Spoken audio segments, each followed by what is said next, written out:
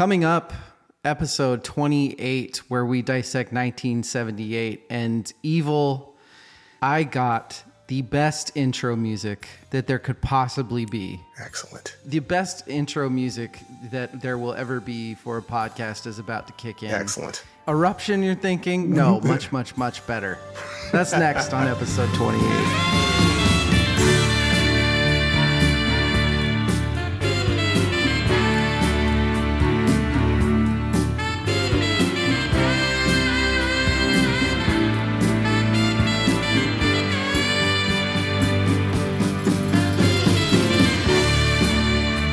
Welcome to Verse, Chorus, Verse. I am DL. With me is the Ice Cream Man, Evil Jimmy.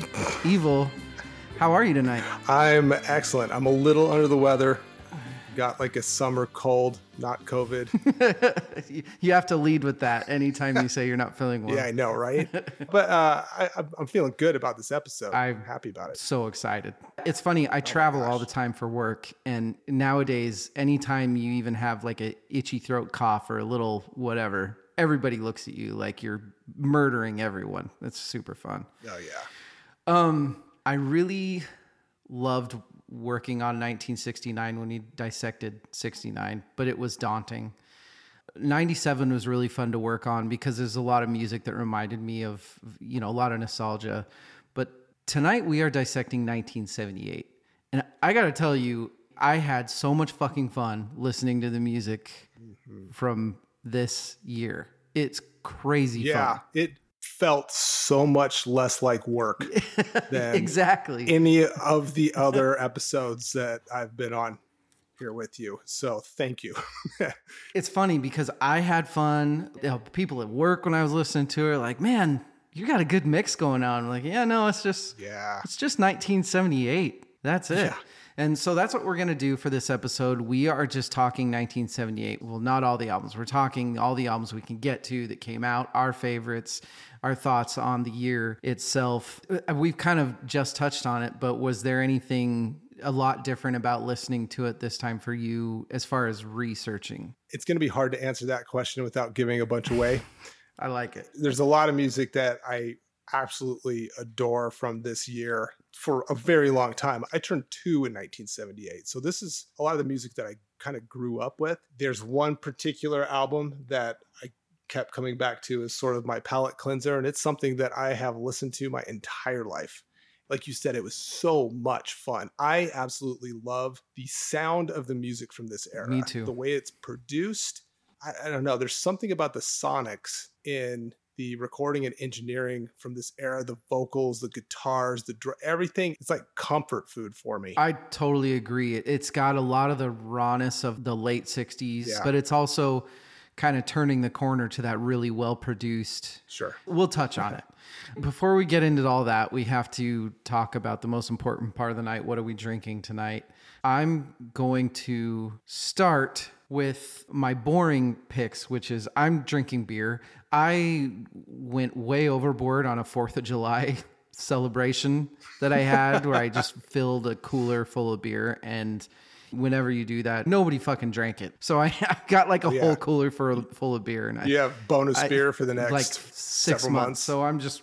Yeah. I'm trying to put a dent on those. Nice. I'm working on Pelican Brewing, which is my favorite brewing company. It's on the Oregon coast. Yeah. And then I'm drinking Sunray from Ecliptic Brewing, which it's a cool name. Yeah, I'd never heard of. And it's Portland. Cool can, too. Yeah.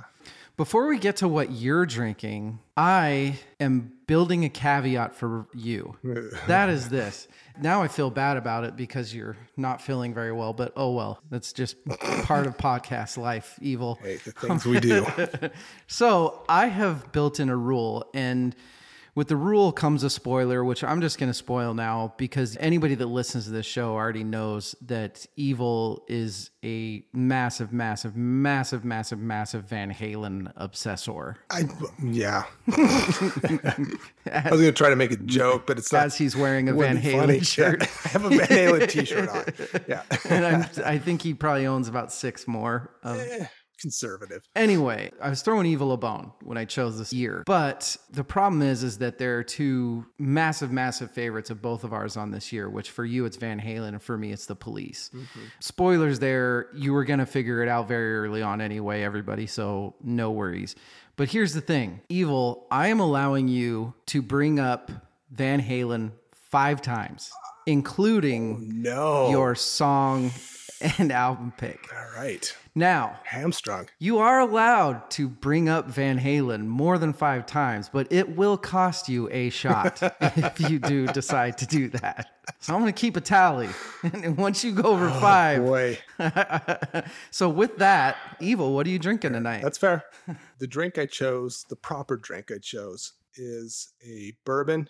It's Jefferson's Ocean. It's actually aged on sailboats. It's really good. I don't know what batch bottle. it is. I have that bottle up in my garage. Yeah. It's a beautiful bottle. It's fantastic. Yeah. They make another one that I really like, a very old, very small batch or something like that. But this one's good. I thought this was good. Aged at sea. This music has aged so well for me. It really have. It felt appropriate. You also told me to get something just in case I bring up Van Halen a little too many times. And I chose Hearing Cherry Liqueur because it's red. Eddie Van Halen's Frankenstrat was red, black, and white at one point. I don't know. I'm a super Van Halen nerd. And I'm not going to count that as bringing them up. Time starts now. So we're going to go ahead and take a break. We will be right back, and we are going to talk about 1978. I'm stoked.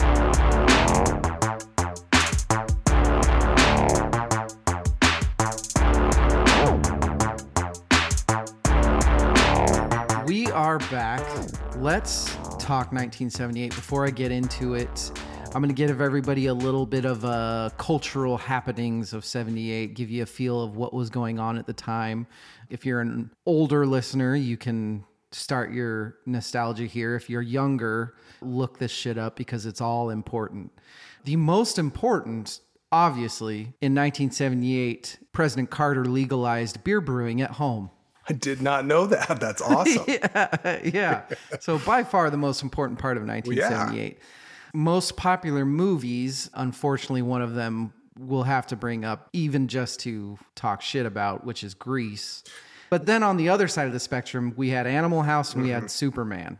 Oh, yeah. That's still one of the best superhero movies. Oh, yeah. Including the sound, like the music tie-in, that soundtrack, that John Williams soundtrack. Fantastic. Iconic. Yeah. Yes. Space Invaders launched. It wasn't the first arcade game by any means, but it was the first arcade game.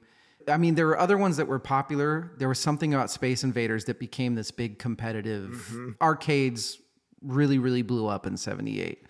Roman Polanski pieces out to France. You can look up the reasons. We don't need to talk about why.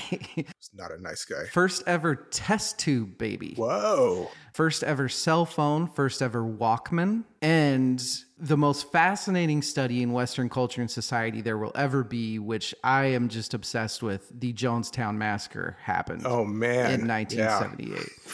Which, if you don't know what that is, if you are a true crime person, it does not get more fascinating than the Jonestown Massacre. That's for sure. I want to talk about it so bad, but that's a different podcast. There's 7 million podcasts out there that talk about things like the Jonestown Massacre. Yeah. So typically at this point in time, you, Svend, and I will do a friendship test and guess the other's favorite albums. Svend couldn't be here tonight. He's got some personal stuff going on, so he's going to sit out a few episodes. Svend, we miss you. We wish you were here. I have imposter syndrome right now, I feel like. Yeah. The friendship test doesn't work here because we both know the other person's favorite album. Yeah. So I guess we're such good friends that the friendship test is just blown out of the water. It's not even worth doing. I would argue that we wear our tribe on our sleeve. Yes. Especially this year. Yeah. It's very true. We're each going to take turns giving our thoughts on 1978. And then after that, we're going to talk best ofs and categories, awards. You've heard this show. You know how it goes. I am going to start by talking 78 first and let Evil go last. I'm going to talk 1978. And my 1978 dissection revolves completely around one band, and that band is Van Halen. I'm just kidding. I'm kidding. I was getting excited. I'm like, we've turned him. Oh, I thought you were... No, you stole my shit.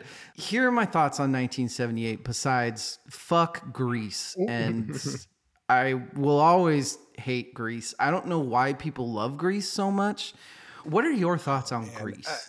I honestly, I'm not sure if I've ever actually watched the movie, but I do remember growing up in choir, we had a whole like production that was based on the music from Grease. The guys dressed in the t-shirts with like fake cigarette boxes rolled up in our sleeves. Yeah. And it was like a back and forth between the guys and the girls singing.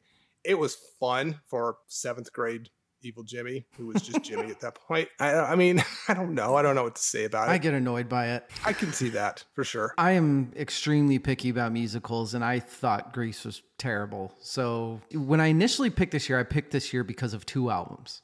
I picked this year because of Van Halen and the Police.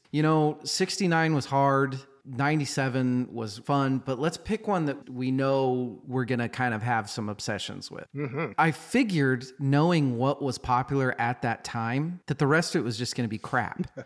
And then when I start researching, the first thing that I see is an NPR article asking, was 1978 the best year ever for music? Yes, I saw the same thing. What the hell? What? What are you talking about? And then I started looking.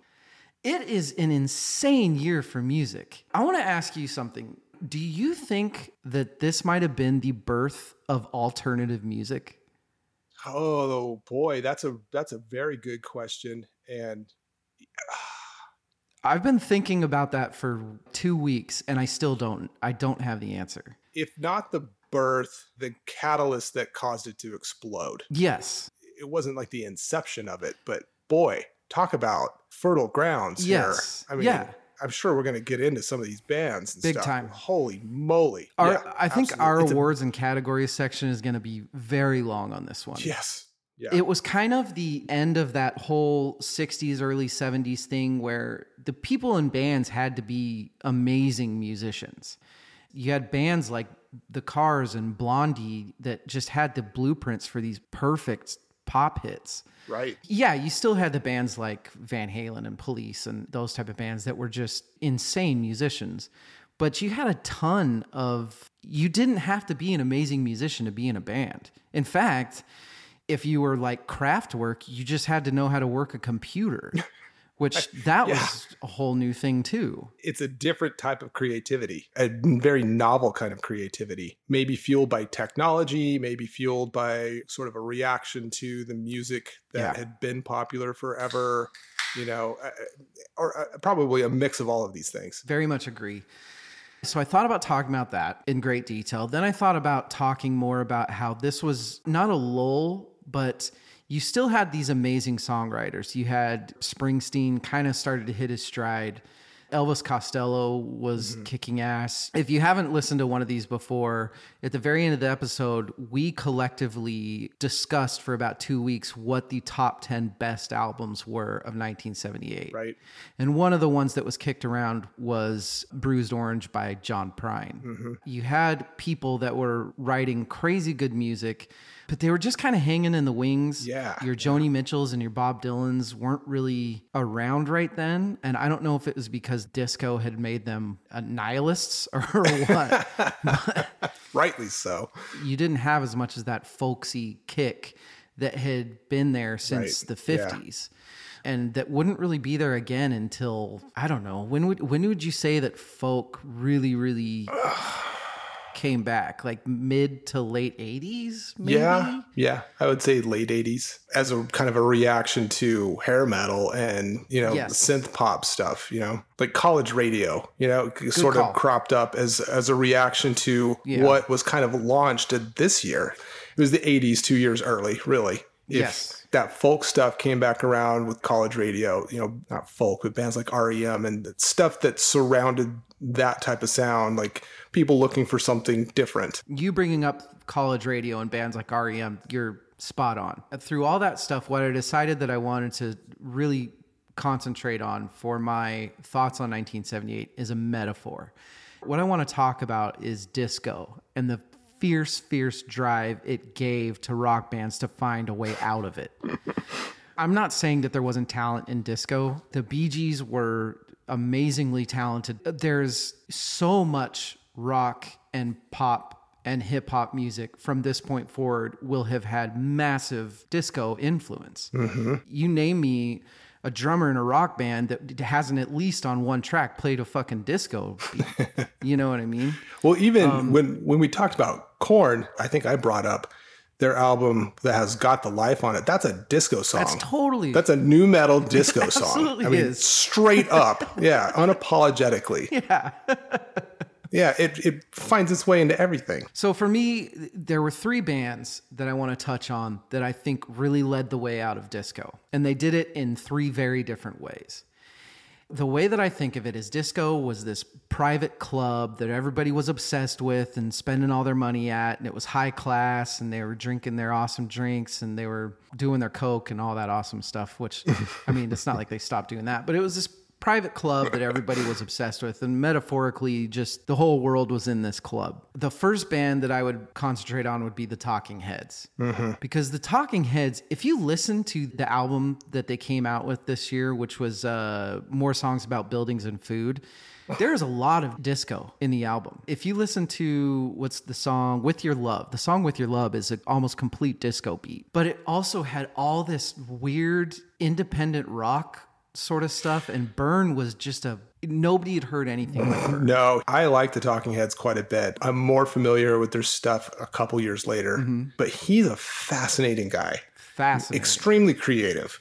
Like going back to what I was saying, like this is a different kind of creativity kind of creeping into the popular music industry, getting actual radio play. I feel like there was a lot of artists that came out of here that ended up being extremely respected. Mm-hmm. I know that every generation has them, but you start thinking of, I didn't even plan on this for my 78 review, but you've got Copeland and Sting and Roth and Halen and Blondie. We could go like that for fucking 20 minutes without missing a beat. Yeah, it's a big list. So you had the Talking Heads that were just kind of opening the door to the club and saying, hey everybody, we can go this way. We can go out here. We can do this. Mm-hmm. And that was the first band. And then you had the second band, which was the Police. From a whole other fucking planet that disco was currently on or anything. And we're just doing this insane genre bending. I would say the Clash maybe came a little bit close to, but they aren't even close to whatever the fuck you'd call what the Police were doing at the time. They were just saying, we can just be on this whole other thing and not even worry about it.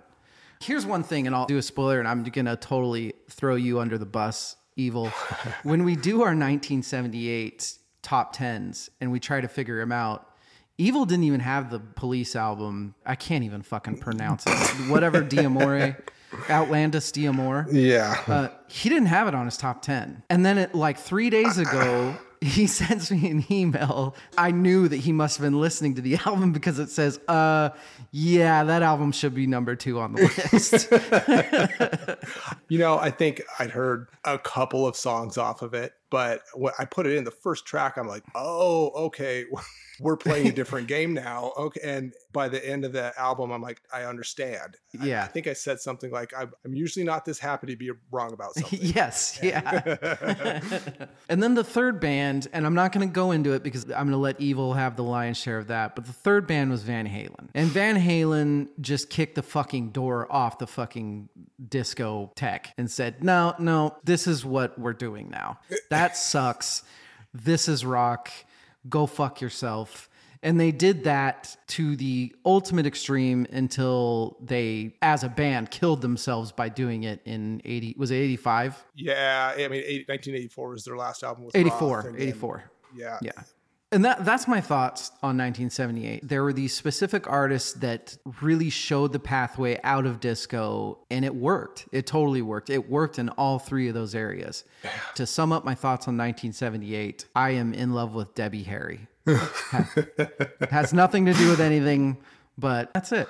Before you start your thoughts on 1978, I just want to get you in the right mind frame. So I'm going to read you a quote from Rolling Stone's critic Charles M. Young in 1978. In 3 years, Van Halen is going to be fat and self-indulgent and disgusting, following Deep Purple and Led Zeppelin right into the toilet. In the meantime, they're likely to be a fairly big deal. That's hilarious. That's Rolling Stones. Stones. They threw Zeppelin under the bus here. What? Well, whatever. When you're a critic that is shitting on Deep Purple, Led Zeppelin, and Van Halen, you need to start reassessing what you've done with your life. A lot of my favorite bands from, quote, back in the day were not well received by critics. Zeppelin wasn't. Sabbath wasn't at all. No. Van Halen wasn't. Super wishy-washy on Halen. Yeah. Hindsight 2020 here. I mean, if you look at influence, longevity, those things, I mean, they're like the Mount Rushmore of rock and metal. Absolutely. People talk about Rolling Stone being, Rolling Stone has turned into this big pop. Rolling Stone has always been like that. It's always been. Yeah, they've been like that since the fucking 60s. Oh, I'm going to dovetail into how you kind of ended that, talking about the three bands. And this was kind of an era, it was the winding down of arena rock, the stuff that we talked about in the 69 episode of the time in terms of like genres. Disco, obviously huge. Punk/new wave music was kind of a direct reaction to that stuff I was talking about before. And then yacht rock. Yeah. You know what I'm talking about, like Michael McDonald, Kenny Loggins style. That stuff was huge right then. It was Bob Seger, baby. Disco was obviously sort of like the pop zeitgeist of the time. And I like how you pick three bands that sort of led people away from disco in different ways. The Talking Heads and sort of that kind of music, they were just saying, hey, we can do something different, regardless of whether it's good or not. Like, there are a ton of people like disco for a reason. But hey, let's try something new and creative and carve out this whole new genre that really, we're talking about launch in the 80s here. Talking Heads are a huge figure in what was to come subsequent to this era. Yeah. The Police did it by just being more interesting and playing better, to be honest. Yeah. How would you categorize their music? Like, what? You can't. You can't. Reggae, punk, rock. Yeah, it's everything. Soft rock, hard rock. It's insane. And then, is this my one? This is the number one where I bring up Van Halen? Yeah, you've only done one. I'm proud of you. This is only one so far. And I'll get into this album in great detail, But they did it something a little bit different. Yes, they kicked the doors to disco down, but instead of, like you said, saying, hey, fuck this, they're like, hey, we like to party too. We're just going to throw a better party. Yeah. You can't talk about them without talking about Eddie and what he does on the guitar and stuff. And you talk about other guitar virtuosos that kind of came after him or even maybe before him. Malmsteen, Steve Vai, these guys come to mind. Most of the fans of those players are guitar nerds. Yes. Eddie Van Halen was a guitar virtuoso in a pop rock band. I mean, hard rock, but still. Yeah. Girls like Van Halen. Dudes like Van Halen. Your parents probably have a favorite Van Halen song. Your grandparents at this point probably have been to a Van Halen concert. I mean, they were huge and did things in a larger than life way that I adore because it's excess, but I mean, they did it so well that you're just like, man, well, they're good. It's part of the reason why the critics hated them. Absolutely. There's a David Lee Roth quote that I have here. Money can't buy you happiness, but it can buy you a yacht big enough to pull up right alongside it. And that was Van Halen in a nutshell. It is. Yeah. Fucking Roth was so smart. And he had a ton of those quotes and just such a immediate, beyond charismatic front man. He had this thing that I feel like hadn't really been that whole cocky Ric Flair kind of. Oh, you stole my thunder right there. Shit. I'm sorry. I'll edit that out. No. I leave it in because I'm glad that other people see it. Man, I don't want to turn this into a Van Halen episode. But I mean, really, that album, if you look at music, I'm not going to be hyperbolic and say all music, but rock music, especially hard rock music. Yeah. There is BVHE, before the Van Halen era. There is Year Zero, which is 1978. And then there's AVH, like in the year of our Lord, Eddie Van Halen. And that's changed the relationship between rock music and guitar forever. It was a Zeppelin that didn't take itself seriously. At all. And Eddie was just so likable. He was the opposite of I love Zeppelin. But they took themselves really seriously.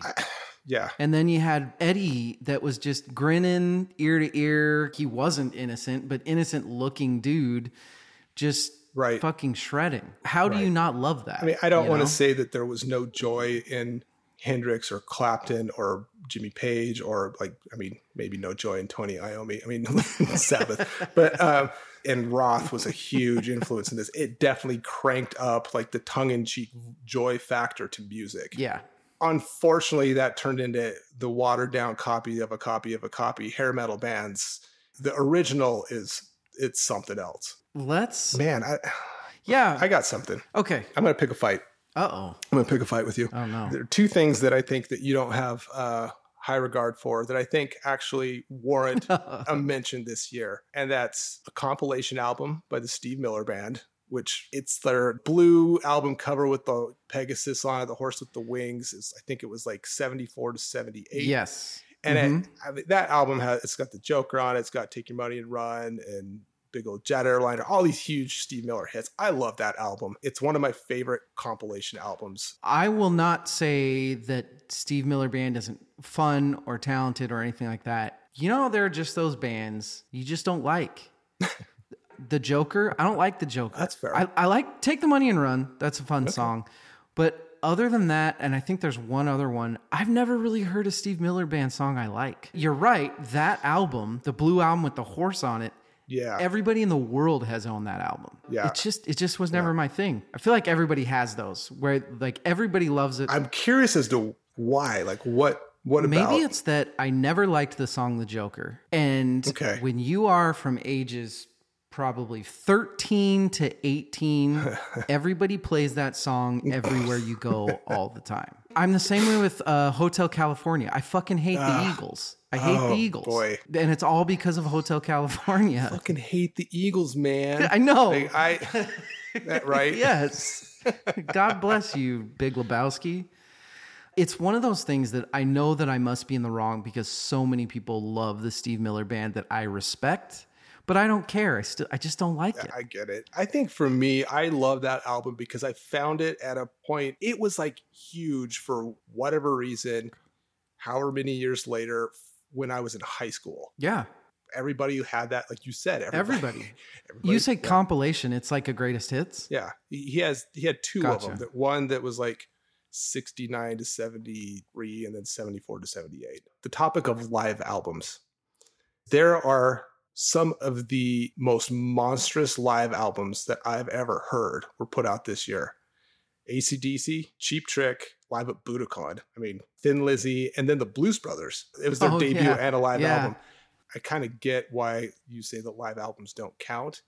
But some of those bands, like you can't see AC/DC with Bon Scott anymore. Maybe for the year dissections, live albums just need to be its own separate thing. A separate topic. The problem that I have with live albums is they're greatest hits albums. Yeah, they're I guess they are compilations in a way. Yeah. That's the only problem I have with them. But I'm not I love live albums. When I'm giving top 10s of Cheap Trick or Johnny Cash or something like that, I'd rather put them somewhere when they came out with an actual album than that's fair. I think there's some kinds of music that is just better live. I would rather listen to a live Stevie Ray Vaughan album than his recorded music. Absolutely. It's like watching a wizard conjure up a dragon, MC5, we talked about that in 69. That album had to be a live album. Was that in our top 10? I don't think it made the top 10, but we definitely So I'm not open to live albums being in the top 10. Okay. It's just got to be like a fucking place and time. Yeah, that makes sense. I get that. Yeah. Taking that into consideration, these live albums are some of the best I've ever heard. Cheap Trick was huge. I wouldn't say they didn't age well, but they just sort of like fell out of the public consciousness. But they were like... I think that's fair to say they didn't age well. There are songs of Cheap Trick, Surrender and stuff like that have made it through to the lexicon of... Sure. But no, you're right. If you talk to somebody now about Cheap Trick, when they think of this era, they don't put Cheap Trick with like Halen or the Cars or anything like that. And back then they were massive. They were huge. When I listened to the Live at Budokan, I read some like reviews and some write-ups on it. And in Japan, they were as big as the Beatles. They said it was like Beatles mania all over again. I'm like, what? I had no idea. And then you listen to that live album and you hear the crowd or you see footage of it and you're like, oh my God, these guys were on top of the world. Massive. Oh my God. Yeah. We'll forge ahead and we'll delve into all the separate little tidbits and pieces of gold. Yeah. We're going to take a break. We're going to get into the awards and categories. We'll be right back.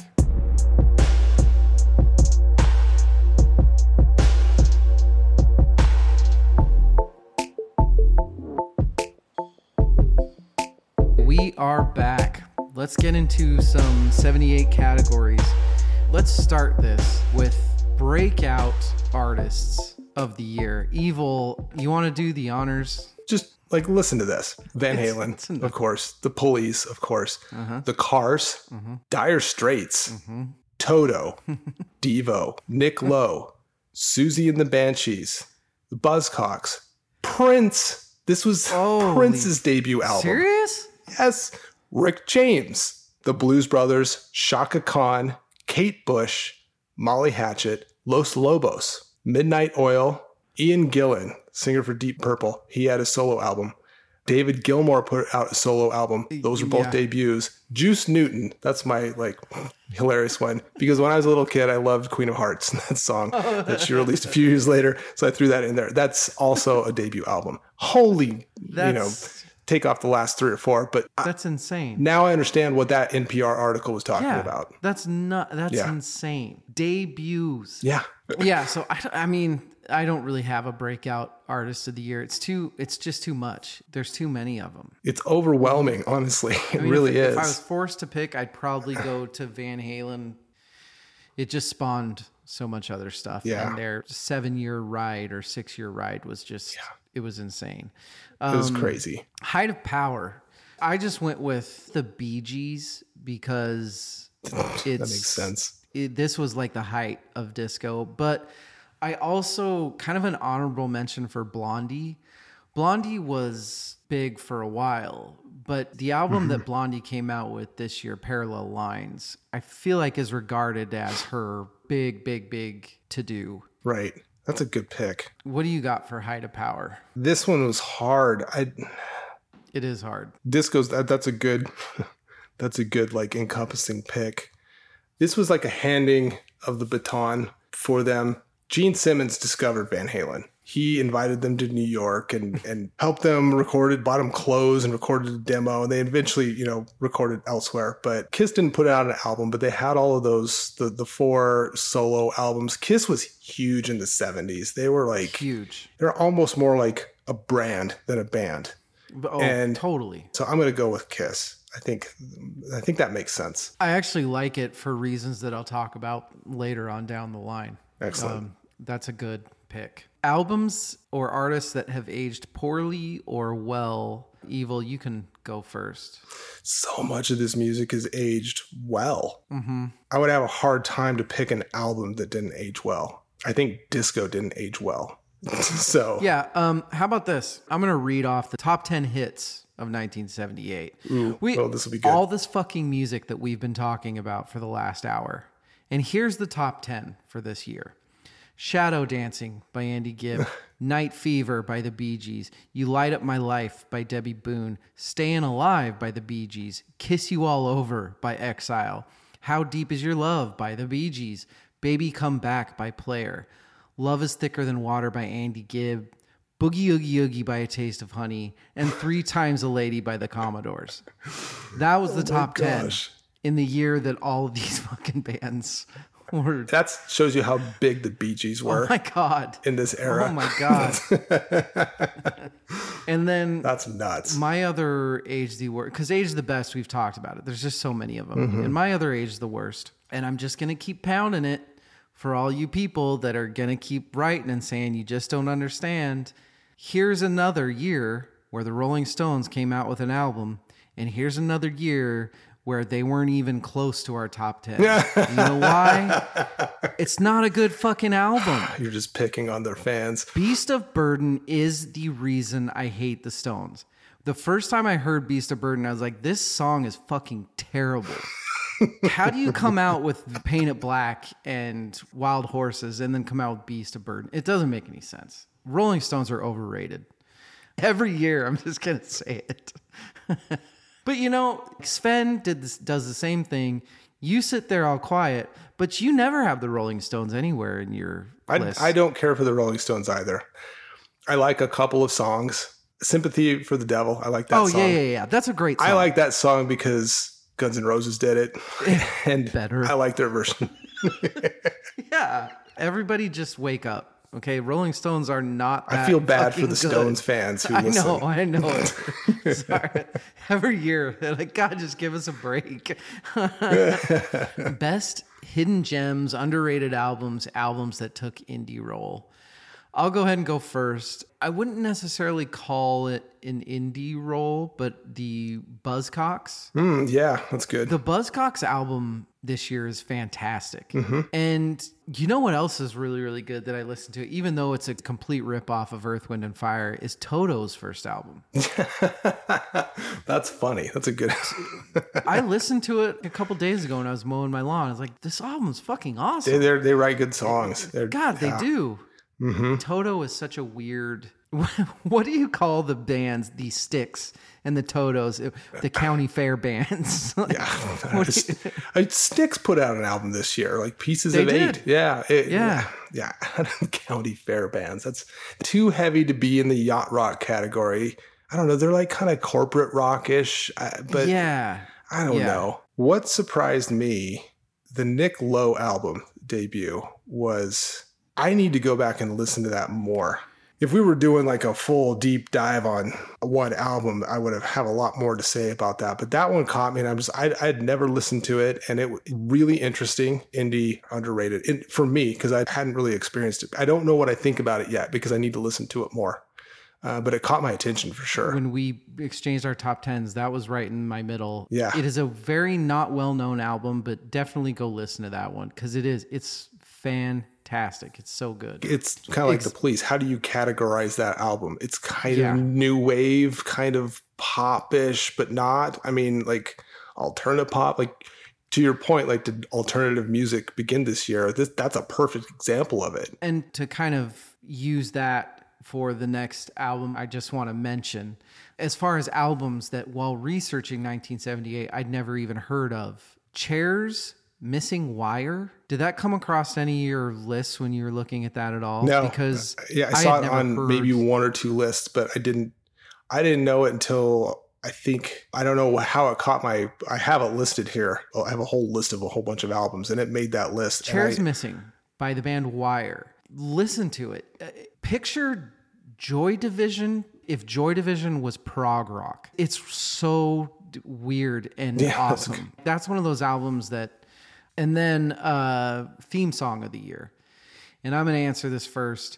The theme song is one of my favorite songs of all time, even though it's a cover, but to me, it's You Really Got Me. There will be other episodes on the Kinks who I'm just completely in love with. I'm not usually a cover guy, but You Really Got Me. Halen doing that is my theme song for the year. It's amazing. The second that it starts, that guitar riff just rocks so fucking hard. What do you have? It's The Cars, Just What I Needed, because I enjoyed this process so much that it was just what I needed. And also that song is phenomenal. That's such a good track. That album is, I mean, of the debut albums, that's one of the best of them. I love and there that are so song. many good And ones. to be honest, I'd have to go down. I don't even remember if I put it in my top favorite songs of 78, but it was definitely, we'll touch more on this with our top 10s, but I draw so many parallels to, well, that's a no pun intended, the album Parallel Lines by Blondie and the Cars debut album. To me, they're like exactly the same album. They're just this really amazing poppy kind of here and there. Maybe Blondie's a little more punk or something like that, but they go in the same spot. You had said that as we were kind of messaging back and forth preparing for this, and I was like, really? Because like the Cars they're a band that were able to kind of bridge a punk new wave sound and rock music with pop sensibilities. And when I listened to the Blondie album after that, I'm like, oh yeah, this album is that as well. Totally I'm like, so I completely get where you're coming from there. When you first said it, I was like, well, but now it makes complete sense. Do you have a worst album of the year? Album or albums? I didn't write anything down bad.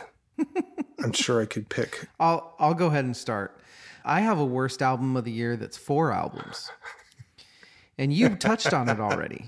This is the right answer. So Kiss up and decided, hey, every single one of us should come out with a solo album. And you know what sucks? Kiss artists' solo albums. They are not fucking good. Just listen to 1 minute of one track of every single album, and you'll know exactly what I'm saying. That's a brilliant answer. I think I'm hitching up to that train because that's the right answer. You know what else that I'm going to touch on in the worst album of the year? And I'm going to leave the Rolling Stones alone, but I'm going after another rock band that I've just never really gotten why people love so much. The Who's fucking album in 78 is not very good. Who Are You is a fun song. I don't get why people are so fucking obsessed with The Who. I don't know. They have good songs that I like. They do. But I don't know. That's a good question. And you know what's funny too? Is I've shat on The Who before on this podcast. I didn't get any feedback from it. Really? Seriously. People listening, if you love The Who, write us and tell us that we're morons. I've talked shit about a lot of bands and I've gotten a lot of emails saying that I'm wrong. Nobody has ever corrected me on The Who, so I'm starting to wonder, does anybody actually like The Who? Here's the thing about The Who. I don't mind listening to The Who. I've never been drawn to I'm really into The Who right now. They have soundtrack songs, like you hear Baba O'Reilly all the time in movie soundtracks and stuff like that. They write... Which that's a good... Baba O'Reilly's a great song. Yeah, they write good stuff, but to your point, are there any real Who fans out there like today? I mean, I don't know. Maybe back then. And I'm not Pete Townsend fans, but the Who fans. I feel like everybody I've ever met that will say something about the Who will always end up talking about Pete Townsend. They don't go into... Maybe Keith Moon? I don't know. Well, yeah, okay. Moon was a fucking badass. Okay. I will definitely concede that. We're actually going to touch on another band like that for me too. I love so many aspects of, but they just never... I don't know. And I feel like I'm going to get in a lot more trouble for that band. We'll talk about that later. Evil, I'm going to you first because I know the answer. Who won 1978? Every young boy and girl who picked up a guitar after 1978 won 1978 because of Van Halen won. I wanted it to be Debbie Harry. I wanted it to be Blondie. But it's not. It's Eddie Van Halen. Eruption changed people's lives. One of my favorite things to do ever is to find people that are like my dad or my uncle's age and ask them about the first time that they heard the first Van Halen. Ask guitar players that age what it was like to hear Eruption for the first time. It's one of my favorite things to do. So now we are down to the big bigs. We are going to give our 3 favorite albums of the year we can give a quick rundown. I don't know how much good it's going to do because we already talked about a lot of them so much, but hopefully some of them we still have. If you want to throw in an honorable mention or something like that, you can. Evil, what are your 3 favorite albums of 1978? Oh, counting down from number 3.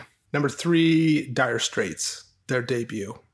Mark Knopfler. We haven't even, have we talked about that We're yet? going to. Mark Knopfler is one of those guitar players that, I love Eddie. We've established that over and over again. I don't know if I need to take a shot yet or not, but if you just like listen to him noodle around, he's like a mad scientist. There's so much going on in his head. And part of what makes him who he is he's operating on more than just the level as being a guitar player. But I feel like if you were in a room with Mark Knopfler and he had a guitar and he was just futzing around on the thing, it would be a transcendental experience. He might. My favorite sound that a guitar... So I'm a guitarist. I've played guitars my whole life. I'm not saying I'm good. I'm just saying that I've been in love with guitar my whole life. And I'm not sure I have ever heard anybody get a sound out of a Fender that I like more than Mark Knopfler. I know that everybody is probably just yelling at whatever they're listening to right now. But seriously, listen to that debut album of Dire Straits. Listen to his fucking work with that guitar. It's just absurd. Yeah. Good pick. My number 2 is The Cars. I love that band. I like their whole catalog, really. They're just so fun. When I was younger, that music was a little bit more accessible than, say, Van Halen. Yeah. And so I've liked them since then. They had these quirky videos on MTV, and they were a band that like everybody felt cool liking. They didn't have enemies. They didn't have Rolling Stone critics chopping them down. Well, maybe they did. I don't know. But if they did, those critics were wrong. I totally agree. It's a great album, and I read a lot and watch a lot of things about music that I probably shouldn't, and who knows, half of it's, I'm sure, bullshit, because anything you read or watch is bullshit, especially nowadays. But a lot of things that I've read and watched about the Cars is that they're kind of pieces of shit, which just always made me, it's one of those things where, and not a piece of shit, I'm not saying it's silly pieces of shit that shouldn't matter to me. Like, they're super, super insanely protective about rights as far as nobody can play any sort of music of theirs on YouTube and stuff like, which that just pisses me off. Okay, if you want your music to die with our generation, that's fine. Go ahead, do it. But it's a silly thing, but I feel like it's seriously that reason that the Cars are not like a favorite of mine. That's fair. But if you name a Car song, I love it. Sure. You know what I mean? Yeah. I love the Cars. I really do. So, good pick. Now, what could possibly be your number one, Evil? I wasn't going to do this, but it has to be Van Halen's debut. I mean, I'd have to go like shove a samurai sword in my guts if I didn't say that was the best album of this year, because it is. Like, this is hyperbolic. It is by a large margin for me for so many reasons. On the surface, it's like, Van Halen, rock band. Yeah, if you actually really take a look at what's going on the music, besides Eddie's playing, which is brilliant, there is so much going on. That band is way more layered and multicultural than you would expect. Eddie and Alex are biracial. Their mom was from Indonesia. Their dad is Dutch. They were born in Amsterdam. They grew up with a dad who played jazz. They rode a boat to the States when they were, like kids. They didn't speak English until they got here. Wow. David Lee Roth went to a high school that was primarily Black and Hispanic. He grew up with Motown music and soul music. Yes, Van Halen 1 is a rock album, but there are these hints of stuff in there. And I figured something out about Eddie's playing when researching this that I'm like, it all made sense. No other guitar player sounds like him. And I don't know why. I couldn't figure out what it is. I figured it out. It's his dad's jazz influence. It's not jazz music, but he approaches guitar more like a bebop horn player than a guitar guy. If they didn't put Eruption on this album, I'm the One would be the song that everybody talks about, that blew everybody away. Mm-hmm. He plays this blues shuffle boogie. The closest thing I can think of is like ZZ Top's LaGrange, but you have to speed it up double. Yeah. And he plays it perfectly with feel and timing, and then all of these runs, and it's like, no one does that. Mm-hmm. I mean, we could turn this into a Van Halen one. And honestly, don't be offended when I edit a lot of this out, because someday we're going to dissect it, and it's, sure. You know what I mean? Yeah. I think this is the reason why this is one of my favorite Van Halen albums, is because the guitar work is so raw and there's a lot of uneditedness about it. Turning on the very first track, Running with the Devil, when he starts soloing, you can hear him, and I don't want to say messing up. Oh, it's warts and all, for sure. Exactly. And I love that. When you hear a guitarist like that is that amazing, that confident to say, fuck that. That take was awesome. Just leave that in there. Yep. And that's how you know that when he's doing Eruption, he's doing Eruption. Mm-hmm. This isn't 18 takes of him. No, cut that into that, cut that into that. No, this is fucking Eddie Van Halen. And I love that. All right. I do too. Do you? All right. A little bit. Just a peek. Yeah. So my top three, very similar with the exception of one. My third favorite is Halen's Halen for all the reasons that we just talked about. My second favorite is Dire Straits for all the reasons we talked about. I love Mark Knopfler and I love this album. It's so good. And I'm so glad that we did 78 because it just I turned it on. It's like, oh my God, that's right. Mm-hmm. Jesus, this album. And then my number one big, huge shocker is Outlandos D'Amore by The Police. Song to song, I've always loved them. We already talked about, they don't have a genre. They're all amazing. The Sting, the Copeland, and you have the Summers. Mm-hmm. Three of the most prominent people of their professions ever. Can't Stand Losing You and Next to You. And then, of course, you got Roxanne, which everybody knows Roxanne. And yeah, it's the party, whatever, and things like that. But fucking turn on Roxanne and listen to it. It's such an amazing, it's so good. The fact that I've heard it 8 billion times and I'll still turn it on and be like, fuck, this song's awesome. Yeah. That's my favorite album of 1978. Let's go over typically we do top three, but since our beloved friend Svend is not here this evening, we've opened the floodgates and we're allowing each other to do 5 favorite songs.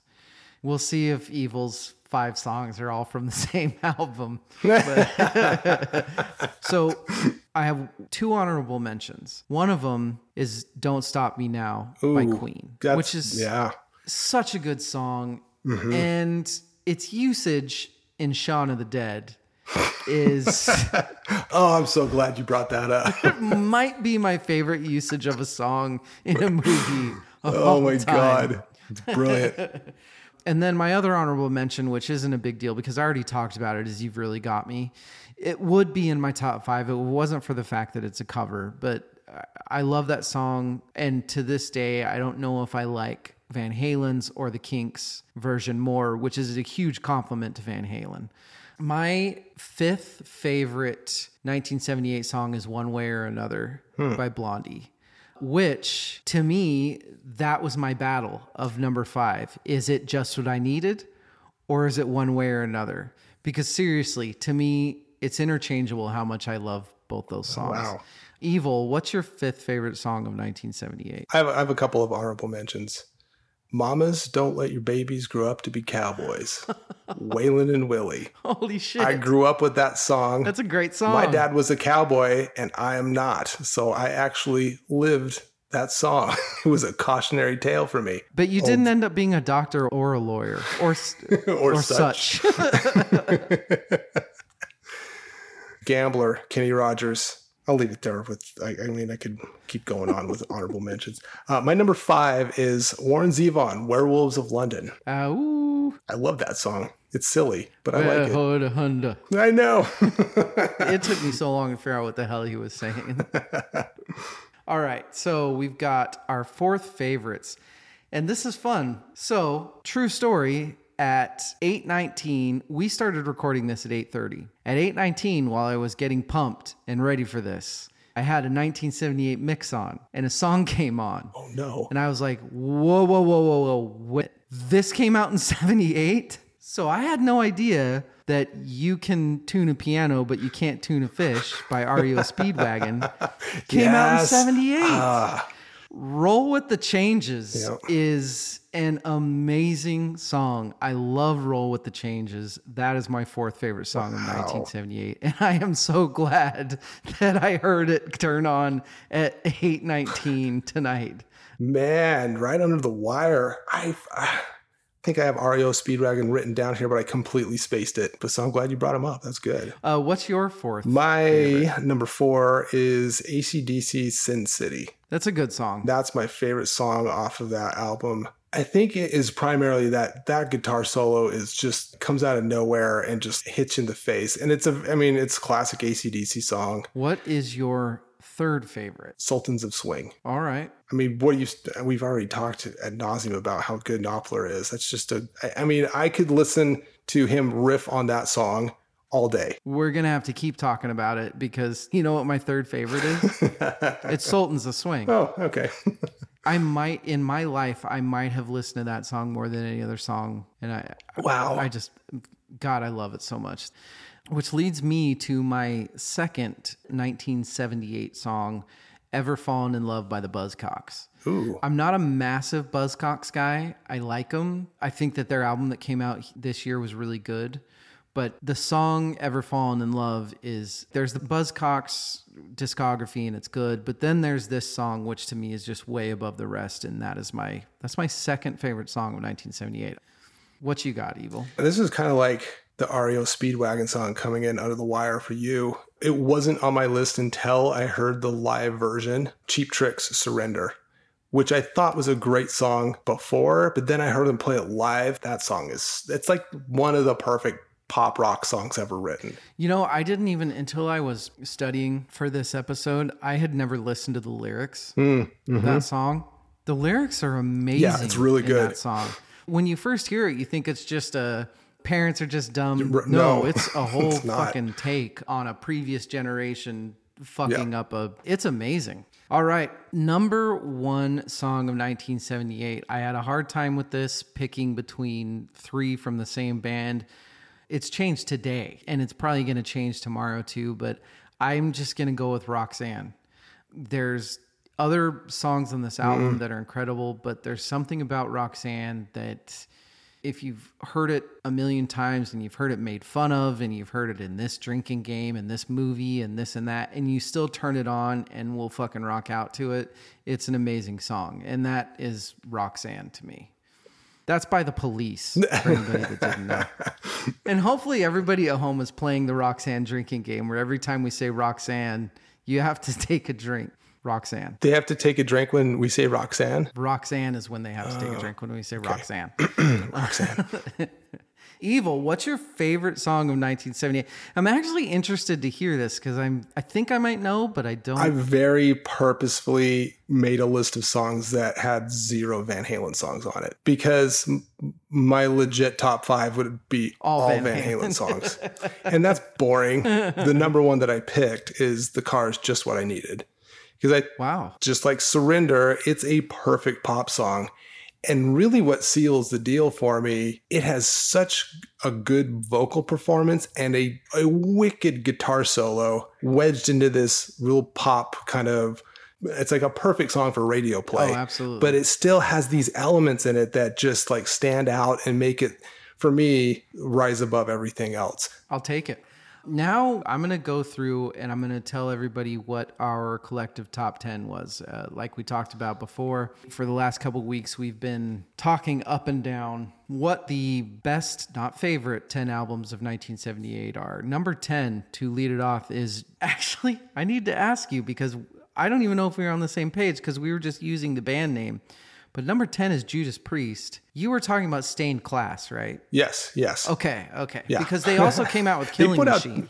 Right. But Stained Class was better. It wasn't on my list just because I do this a lot with artists that Judas Priest has other much better albums to me. But at the same time, I feel like this album, Stained Class, was one of the distinctive beginnings of speed metal. Mm-hmm. So I completely understand having it on the top 10. Evil, you were much more of the lobbyist for this album. Is that why? In the whole new wave of British heavy metal, I'm way more of an Iron Maiden fan. I like Priest. I grew up listening to my brother's Priest tapes, which were the early mid 80s Judas Priest. If Stained Class was like the first sort of taste of speed metal, Painkiller invented it. Like absolutely. Absolutely. And here's the thing with Stained Class. As I listened to Stained Class over and over, it started growing on me in a way that where I'm like, oh, now I see what they're talking about with this album. And I think I probably like it better. Our number 9 in our list, which in turn for the Judas Priest, this one was on mine, not on Evil's, and both kind of for the same exact reason, was The Man Machine by Kraftwerk.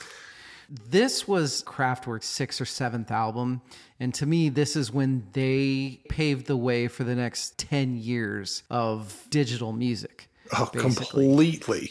I hear that album throughout history from the point it came out until today. The synthwave revival, that stuff is, was it you who said this? Like, they are modern electronic music, what the Beatles were to getting together in a garage with your friends and starting a band. I really love the sound, the sonics of the music from this era. That one really stood out to me. Number 8 is Jazz by Queen. So, not to ruin any Queen dissections down the road or anything like that, but this is my favorite Queen album. And honestly, it's not saying that much because I don't love Queen albums. And this is the one that I feel like will get me in trouble, is there's just... Look, Freddie Mercury is one of the greatest frontmen that there will ever be. I'll lead off with that so the death threats don't come in.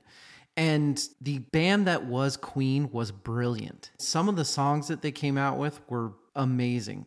But there's just something about Queen that I don't love Queen. I love Live Aid. I love things about Queen, but I don't love Queen. And I definitely don't love their albums. This, going back to our conversation about compilation albums and greatest hits albums, Queen arguably has one of the best greatest hits catalog of any band ever. Yes. But I'm with you. In terms of looking like at their albums, none of them really stand out. We're supposed to like certain things and you're supposed to like Night at the Opera. And I mean, come on, there's great stuff on there. But Kind of Magic is my favorite Queen album because it's got some rockin' stuff on it. Yeah. But it's undeniable the songs that they wrote. I mean, geez. And even the songs on this album. Brilliant. We already talked about Don't Stop Me Now. Yeah. I don't love it, but Fat Bottom Girls, which is definitely one of their most famous songs. I will tell you, one of the most fun things that I've ever done just tonight or yesterday was having Bicycle on and my daughter, who just turned 7, listening to it. Fascinated. Loving it. This guy's singing about bicycles. He doesn't like Star Wars? What's going on? It was the most fun I've ever had watching my daughter listen to a song. Reading about this album, critics kind of bashed it for being over the top and big bombastic. And I'm like, man, if you listen to the hooks and the lyrics and the songwriting, I feel like this album was a huge inside joke that a lot of people didn't get. Number 7, we decided on another one that was actually pretty high on my list, not on Evil's. Talking Heads, More Songs About Buildings and Food. It was one that I was heavily considering, for sure. It's understandable because here's the thing about this album. It's definitely not my favorite Talking Heads album, but I do feel like this album was one of the gateways into indie music. It was the first album they worked with Brian Eno on. I think he also released an album this year too. Oh, wow, really? He's brilliant. Yes. I mean, and was probably a big part in kind of shaping their music and just music of the time moving forward. Number 6 is Cheap Trick, Heaven Tonight. And this was one that was definitely on Evil's, not on mine, but a quick reassessment after we started volleying back and forth. This is definitely my favorite Cheap Trick album. And I'm talking Nevermind the Bullocks favorite. There's this album for Cheap Trick, and then there's everything else. Cheap Trick is one of those bands that I never take out and listen to, but if somebody starts talking about them, I'm a fan. I do really like Cheap Trick. Yeah, it's great. I mean, I don't know what else to say about it. Number 5 is Dire Straits, and we've talked about that. Number 4, The Cars. We've talked about that a lot too. The epitome of a great pop rock album. Mm-hmm. And then number 3 is Parallel Lines by Blondie. And what can you say about Blondie that, hasn't already been said? Debbie Harry's the shit. This album, it's the same thing we've talked about in that pop rock perfected at the time. I just really like Debbie Harry, man. So we have our top 2, and I ended up conceding because honestly, I can't really fight it that much. Our number 1 is Van Halen, and our number 2 is The Police. I am content with Van Halen being number 1 on our list.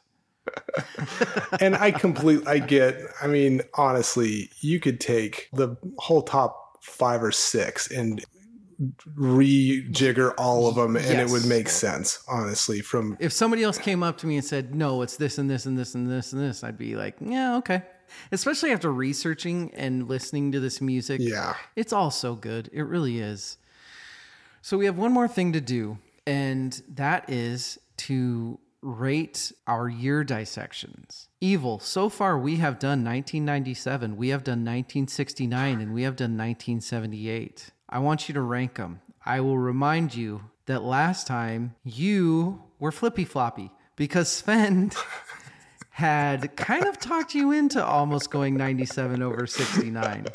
So after time, I want to see where this has gone. What are the criteria here? How am I evaluating these?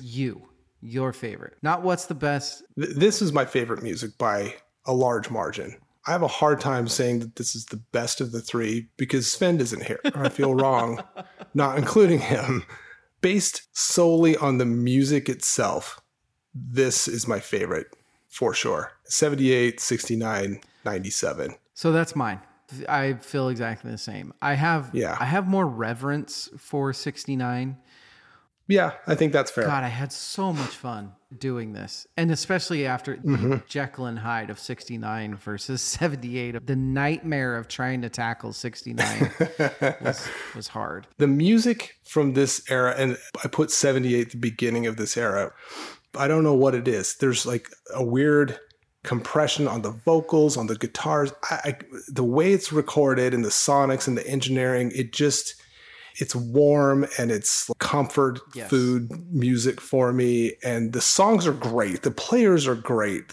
Everything about it, I absolutely adore. I appreciate your question asking if this was the beginning of alternative music, because I would not have thought of that, but I think you're onto something there too. So that makes it even more special. Go pick a bunch of 1978 albums, put them on a playlist and just go. It's fun, man. It's fun. But that's it for us tonight. Next week is going to be a really, really fun one. We've actually got a guest. We've got Beth Ann from another podcast called She Will Rock You. That podcast concentrates on females in rock. Oh, that's awesome. Yeah, very, very good podcast. Rachel and I are going to learn about the band Under Oath, which we know nothing about. Do you know anything about Under Oath, Evil? Not really. I don't either, but we're going to learn. Evil, this was a blast. I am very sad that we don't have Svend, but this... Me too. Man, I had fun doing this. The music almost made up for it. It almost did. VerseChorusVerse.com at VerseChorusVersePod. Download Spotify. Click the little bell thingy. iTunes, rate and review. Stitcher, Deezer. We're on TikTok now. Don't even... Give us a couple more weeks for that one. Evil, as always, you are one of, if not the favorite person for me to talk to about music. I know it was probably a pain in the ass for you to have to talk about Van Halen for 2 hours, but... Thank you for throwing me the bone for this episode. Rein myself in a little bit. Everybody, take care, be good, be safe, and we'll talk to you next week. That's fun.